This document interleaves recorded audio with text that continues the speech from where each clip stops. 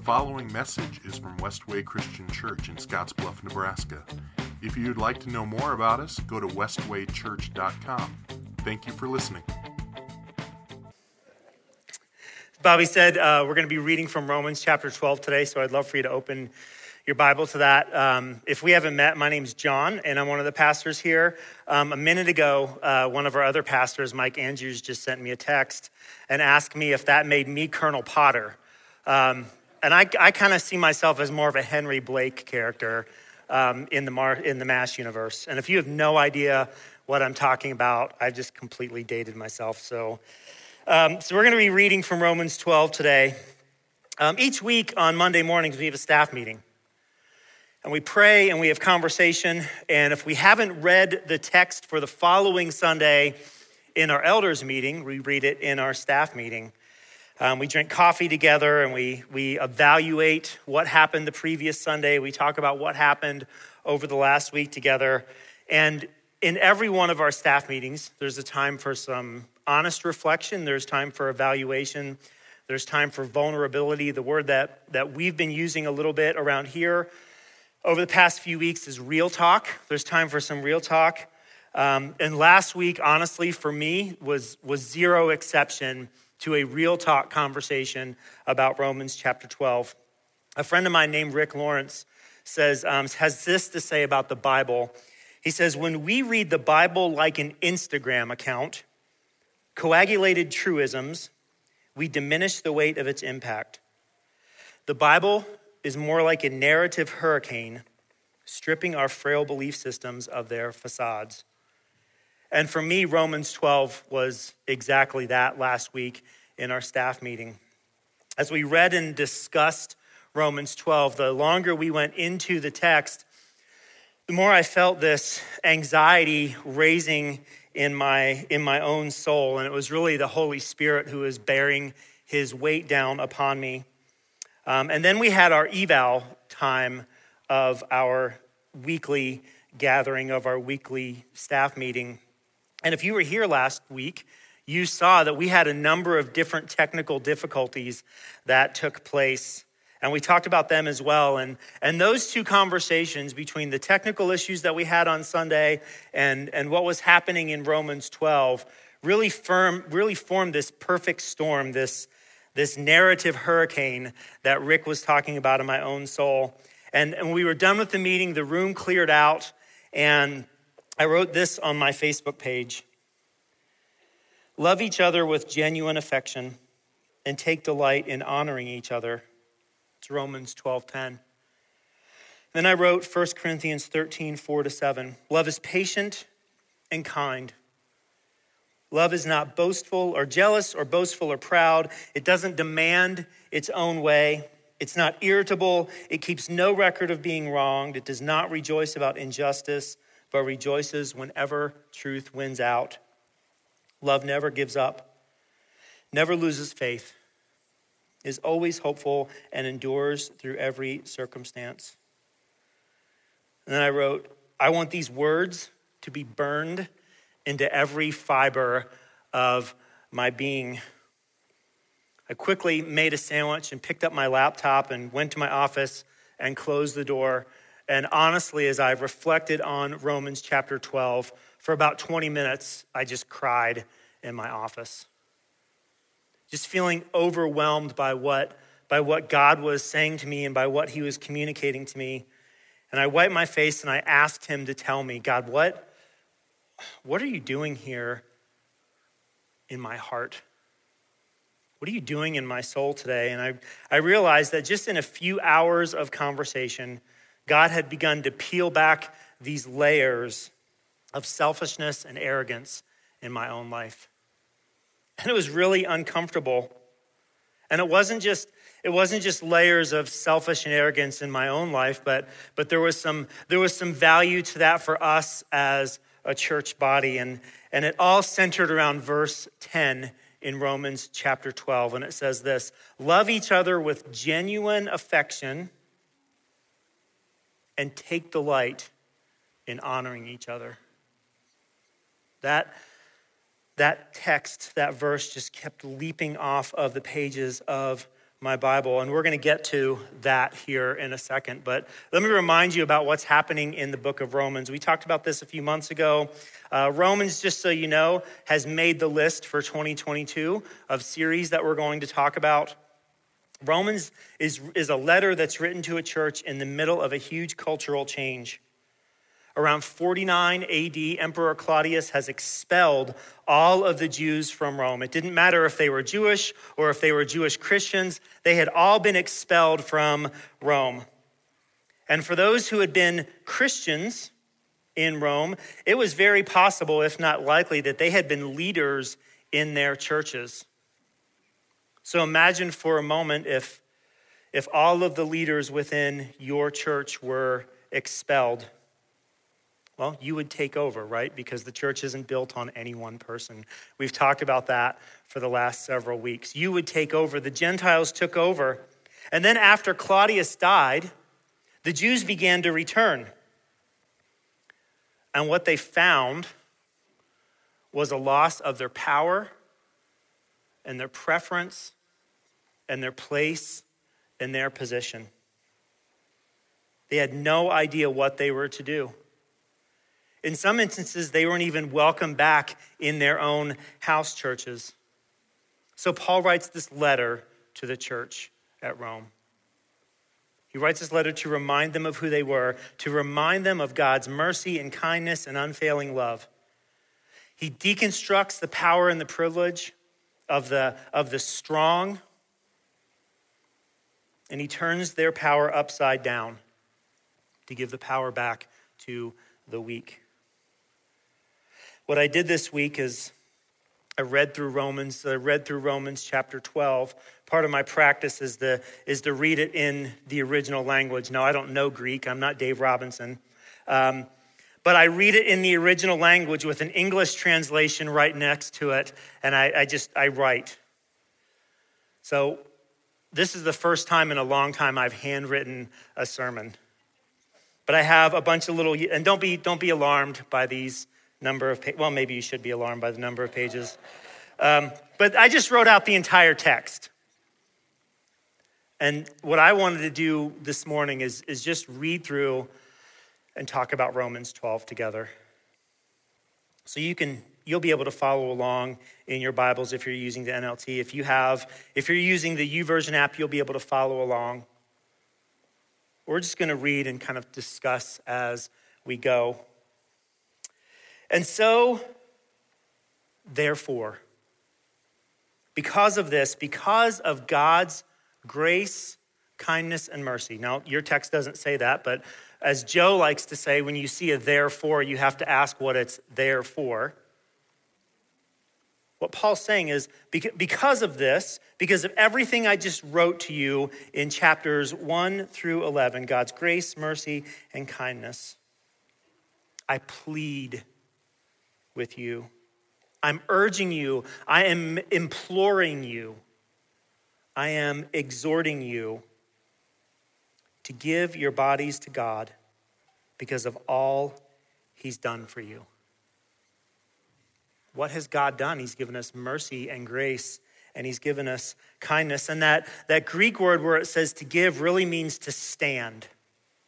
So what he's telling the church in Rome is they need to stand with God because of all of the things that God has done for them, all of the things that God has given them. He is imploring them. He's begging them. He is challenging them, demanding that they stand with God. Let them, that's your bodies, let your bodies be a living and holy sacrifice, the kind that he will find acceptable. This is truly the way to worship God. Maybe if you're familiar with the NIV, it says this is your reasonable sacrifice. Essentially what Paul is saying is because of who God is, the least you can do, not the most you can do, not next level Christian. He's saying the least you can do, bare minimum. Present your body as a living sacrifice. And then I got to thinking, what does that mean? Like, we don't relate to this concept of sacrifice.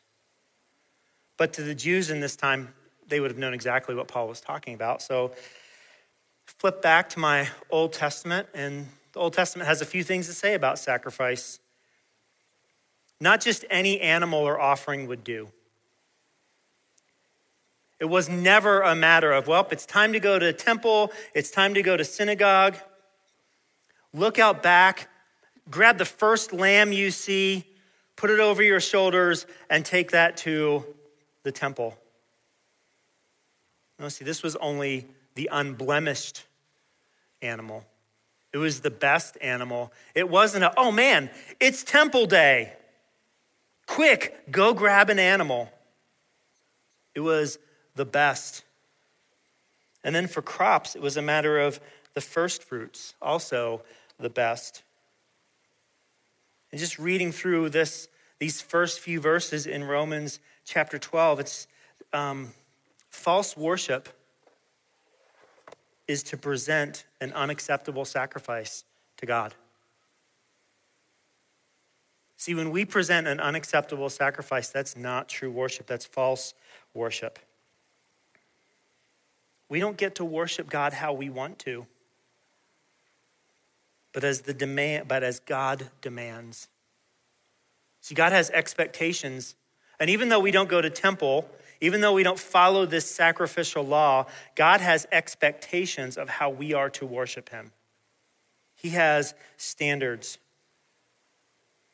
And if we don't give of ourselves, if we don't give ourselves, in fact, is what it really says, then we're not worshiping.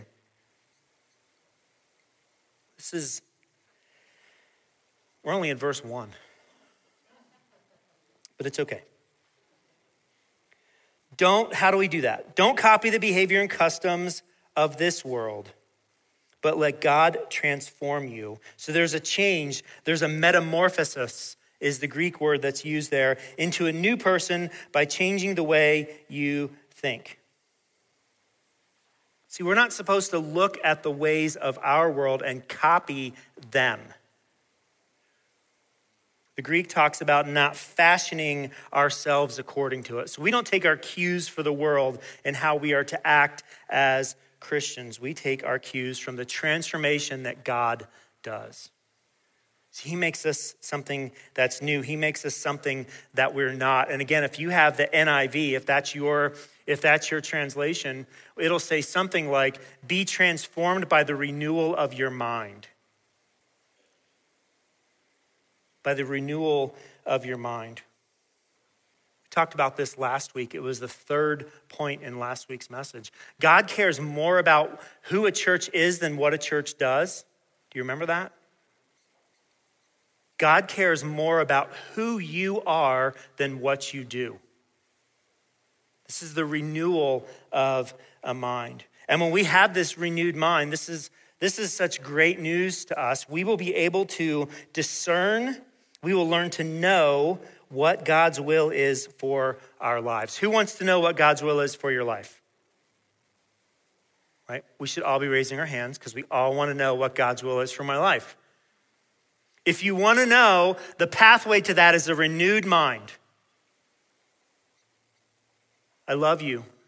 It's not about whether you're a type A or a type B. I don't care. God does not care what Enneagram number you are.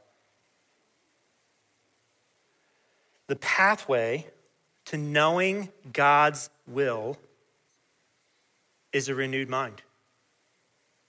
You're not going to find it anywhere else. And God's will is always good. That means it's beneficial. It's pleasing. It's acceptable. It's perfect. And what that means is mature. See, when we have renewed minds, God tells us what his will is. And then that part where it talks about not being conformed to this world, to the customs of this world, the Greek there really means age. So like the time in which we live. Right? So we're not to be conformed to our particular time, to our particular age. And a question that we ought to ask ourselves is, well, what does that mean? What does that mean for me as someone who lives in 2021 who lives in Western Nebraska, like what's our age? What are the things that we are tempted to give into? I heard this in a sermon that I listened to last year during shutdown. There's a sociological term called plausibility structure. And every culture has a way of viewing things as most likely or most plausible. It's what intuitively strikes us as a rational explanation for anything. Basically, a plausibility structure is what makes sense to us. Like we read something. Have you ever done this? And you're like, oh yeah, that makes sense. Probably without even knowing that. Like when you automatically agree with something you read with, that's a plausibility structure. When you disagree with something that you read, that is not your plausibility structure. That's why you're like, oh, that doesn't make any sense to me. Why would anyone think that? Why would anyone believe that? Why would anyone act this way? Why would anyone act that way? See, that presses against your plausibility structure. And as people who live in the West, and that's not Western Nebraska, that's like our culture, we have three main plausibility structures. I want you to really listen to how these play out. The first is mechanistic. We look at the world in a mechanistic way, and here's what that means. We believe in physical processes and order. We like steps, right? You know, you get something that you're going to build, and what do? You turn to the instructions, right? Because there's steps. Have you ever received something that you've ordered that needs to be put together that was from a different culture, and it was just pictures of how to do things, and it looked like there was no order to it at all? See, they do that because they don't operate the way we do. We have a very mechanistic way of viewing the world. We like to set up programs for everyone to follow. And we have convinced ourselves that if everyone will just do the exact same thing, we will get the same outcome. Teachers, how are those standardized tests working out for you? See, that's a mechanistic plausibility structure. We're not just mechanistic, we're also naturalistic. Everything is derived from real life.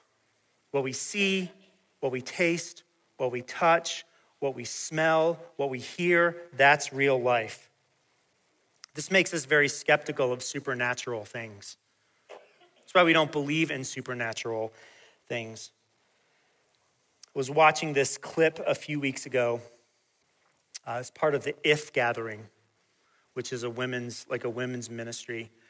And they showed this clip of this interview with this pastor I think he was from Iran. And Jenny Allen was doing this interview with him. And he was talking a lot about visions and dreams and power encounters in the Muslim world. And the little thing that makes you just curious about that, like I'm not sure that I believe that little tick when I say that, that's because this presses against our plausibility structure. And in this interview, this guy was giving this story where he was talking with someone, and this person said, hey, every night, this guy in a white robe comes and visits me. And I've been writing down in my journal what he says. And this pastor is like, okay, well, you got to show me this journal. I want to see this. This is from the first page. I wonder if it'll sound familiar. In the beginning was the Word, and the Word became flesh. See, this person has been visited by a spiritual being that is telling him the Gospel of John. And as I'm watching this interview, Jenny Allen keeps saying things like, this is so backwards. This doesn't make any sense to me. I'm not bagging Jenny Allen, I'm bagging our plausibility structure. See, when we write that off, that's our plausibility structure. We are skeptical of spiritual things. And here's the third thing. We're also highly influenced by the Enlightenment.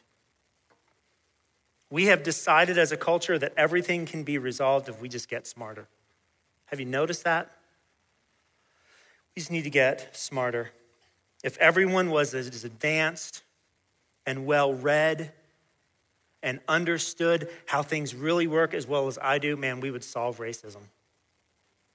We would solve economic inequality. And see, each one of these three things, these plausibility structures, they press against us.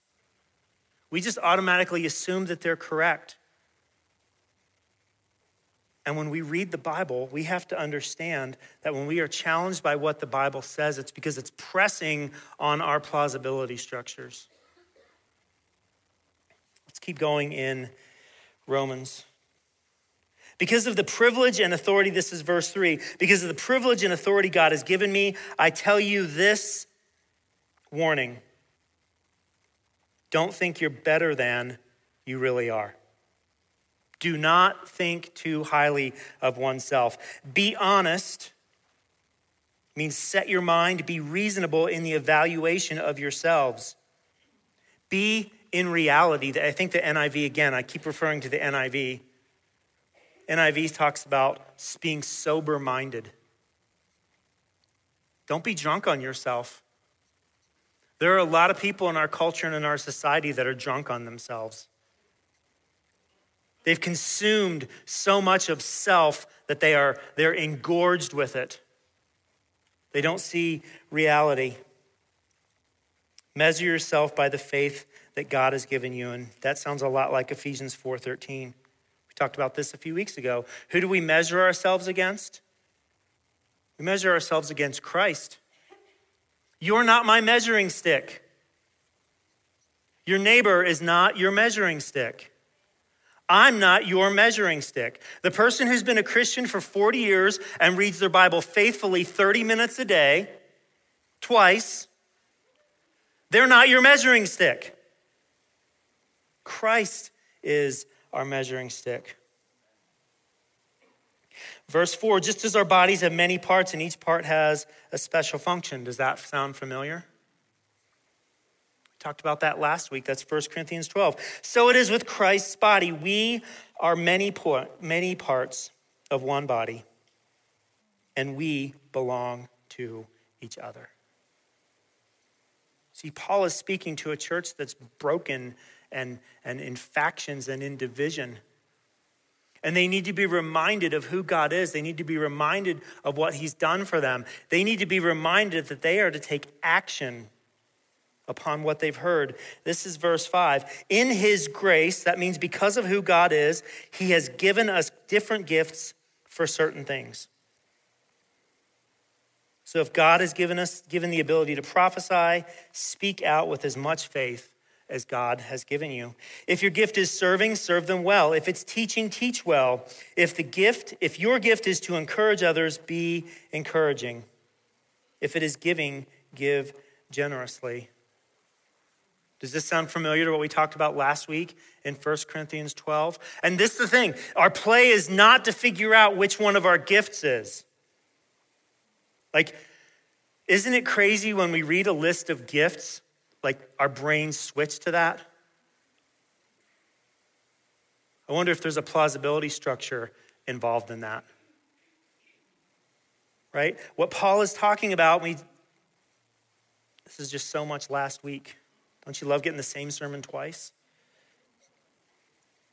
See, Paul is trying to convince the churches that they're to be one body. And so often in the way that we read scripture, we immediately want to separate ourselves from it. We want to think about and focus on what my role is, what my gift is, what my skill is. And there's a place for that because we all have one. And the purpose of it, like last week, is to serve the body well.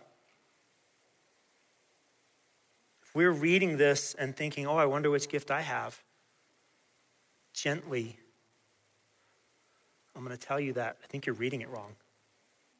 Because that's not what Paul's going for. Last week in our staff meeting, this is how Becky summarized verses 3-8. Rather than proud arrogance, find your place of service and be who God has called you to be. I think that's something that we all need to hear. Rather than proud arrogance, rather than thinking that we are above any task in the church, or we are not gifted for a task in the church. Set aside your arrogance and just serve. Can you see why this was starting to weigh on me a little bit? Don't just pretend to love others. So there's no hypocrisy. Be genuine. Really love them. Hate what is wrong and hold tightly to what is good. See, when that gets translated into English, that hold tightly, the Greek meant to unite with it. That's different than holding tightly. See, I can hold on to this all I want, and I'm never going to be one with this paper. As the church, we're called to be one. We're called to cling to one another in such a way that we become one. That's what's happening right now in Bobby's finger. It is making, like the healing process is making his finger become one with his hand and become one with his body. And this is what we're called to do as a church. We're called to unite. We're called to be one. So let's talk about verse 10.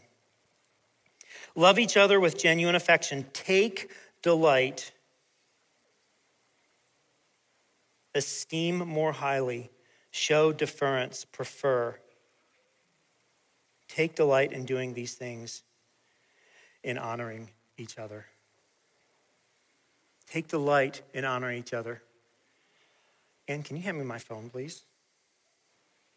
I meant to bring my phone up here. Let me talk about it this way. So at Westway, we believe it is who we are that families and children are welcome in this room. How many of you ever heard me say anything like that? Yep, families and children are welcome in this room. If they cry, the church stance is no one cares, right? Because kids cry. Who's ever had a child? Has your child cried? You know what? Like that's just part of the deal. And we talk about this often. I say when a child cries, what don't I want you to do? Let's see if you pay attention. So child in the back cries, what do I tell you not to do? Turn and look. Why don't I want you to turn and look? Because the mom knows her kid is crying, right? And what she doesn't need is 150 people all doing the head turn to acknowledge that the child is crying. See, we know that. It's part of who we are. And we're nailing that. A few weeks, this might have been a month ago, someone sent me a text. Actually, it was a series of texts that I just want to share with you about this. And I'm going to have to correct. It's funny what people send their pastor. So I'm not going to read the language as written. If we were a King James church, I could get away with the word, but I'm not going to say it. So my child was an absolute, my wife said I could say jackwagon, so I can say jackwagon. Thank you. Was an absolute jackwagon at church. But after this little old, 3 olds man walked up with his walker and said hello to her and said, it was worth the trip to see you. And then this was another story. Not sure who this was, but basically an older lady who definitely had grandma skills approached and asked if she could hold this child. I'm not going to say jackwagon because that's my wife's word. Could hold this child while the mom took communion. The lady took the child and said, I love you. The child snuggled into her and the mom got to take communion without the child trying to steal it. Nailed it. Killing it. Here's what I want to challenge us on. As I said last week, we had technical difficulties within the church, right? There was an audio channel that failed and Michaela couldn't sing. The lyrics weren't caught up. And as the team was frantically working to fix that, Becky was in the back and she could see, like, to turn and look. And what she said was, I wanted to scream, stop looking at my team, in her mama bear voice, which I don't think I want to hear. I don't think you do either. And the question that I was wrestling with is, as we talked about this in evaluation and we talked about it during the week, is what would it look like for us to show the same love and honor that we give to moms, to our teams when things go wrong? Like how can we trust that we have a team that is hard at work back there? And I think part of this is because of this mechanistic plausibility structure that we believe in, right? Because we think if something goes wrong, if there's no words on the screen, we can't worship, right? Does that make sense? Can you hear yourself saying that? That is the mechanistic plausibility structure. Because I don't know if you know this, but prior to about 60 years ago, they didn't have words on the screens. They had hymnals. And I know that many of us think that if we could just go back to the hymnals, we'd be like the first century church. You're wrong. They didn't have hymnals. Right? But there was a group of people that thought, if we don't have hymnals, we can't worship God. Really? See, Romans 12 tells us that the way to worship God is to present our bodies as a living and holy sacrifice. It's not about the words on the screen. And my challenge for me and my challenge for you as a body and my challenge for us is, how can we take delight in honoring one another? What if instead of the turn and look, we prayed? What if at the end of that, like we walked up to someone, and this is where it's going to take, so tech team, now I'm going to talk to you. I'm going to call you out, tech team. What would it be like for us to walk up to our tech team and say, man, it looked like you guys were having such a struggle back there. And then that person is immediately going to think about, what is this person going to say next? What is this person going to say next? And then you said, I want you to know that I prayed for you. See, we can break this mindset that our culture is in of accusation and insinuation. And the biggest takeaway from me this week is this, as God just every single day, it was like a beat down. Watch the accusation in your voice, John. Don't insinuate, John. Take delight in honoring others, John. What if the person that pulls out in front of you today on your way home isn't an actual moron, but they just didn't see you? Because here's reality. The person who's going to pull out in front of you today on the way home has no idea that you exist. And my question to you is, what if you acted like they did? What if it mattered? Just had to tell myself all week long, take delight in honoring others, John. Take delight in honoring others, John. Here's verse 11. Never be lazy. Work hard and serve the Lord enthusiastically. Did you know that we've had 2 people in the last week take the week off work so they could help with VBS?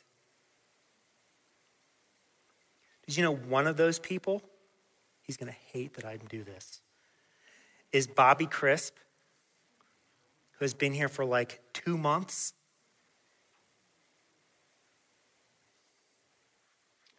Verse 12, rejoice in our confident hope. Be patient in trouble. Keep on praying. When God's people are in need, be ready to help. Always be eager. Bless those who persecute you. Don't curse them. Pray that God will bless them. And you bless and praise them. And this just sounds so crazy to us, right? This sounds so ridiculous. It sounds so impossible to us. Because the things that we have set up as reasonable and rational and plausible, the plausibility structures that we live under make this sound ridiculous. The people that do this, they're suckers. They're being taken advantage of. And I don't want to be them. But here's the reality. This is how transformed people behave. This is why I went into my office and I cried for 20 minutes because I couldn't take it. Be happy with those who are happy and weep with those who weep. See, the customs of our world say when something good happens to someone else, what are we supposed to do in our world? We're supposed to be mad. We're supposed to be jealous. We're supposed to wonder why they got something that I deserved. But that's not what Paul's telling the church. Verse 16, live in harmony. The Greek of that means make harmony a mindset. Did you see how renewing our minds makes a difference here? This isn't just something that we do. This is a mindset. Live in harmony with each other. Don't be too proud to enjoy the company of ordinary people. And don't think you know it all. Never pay back evil with evil.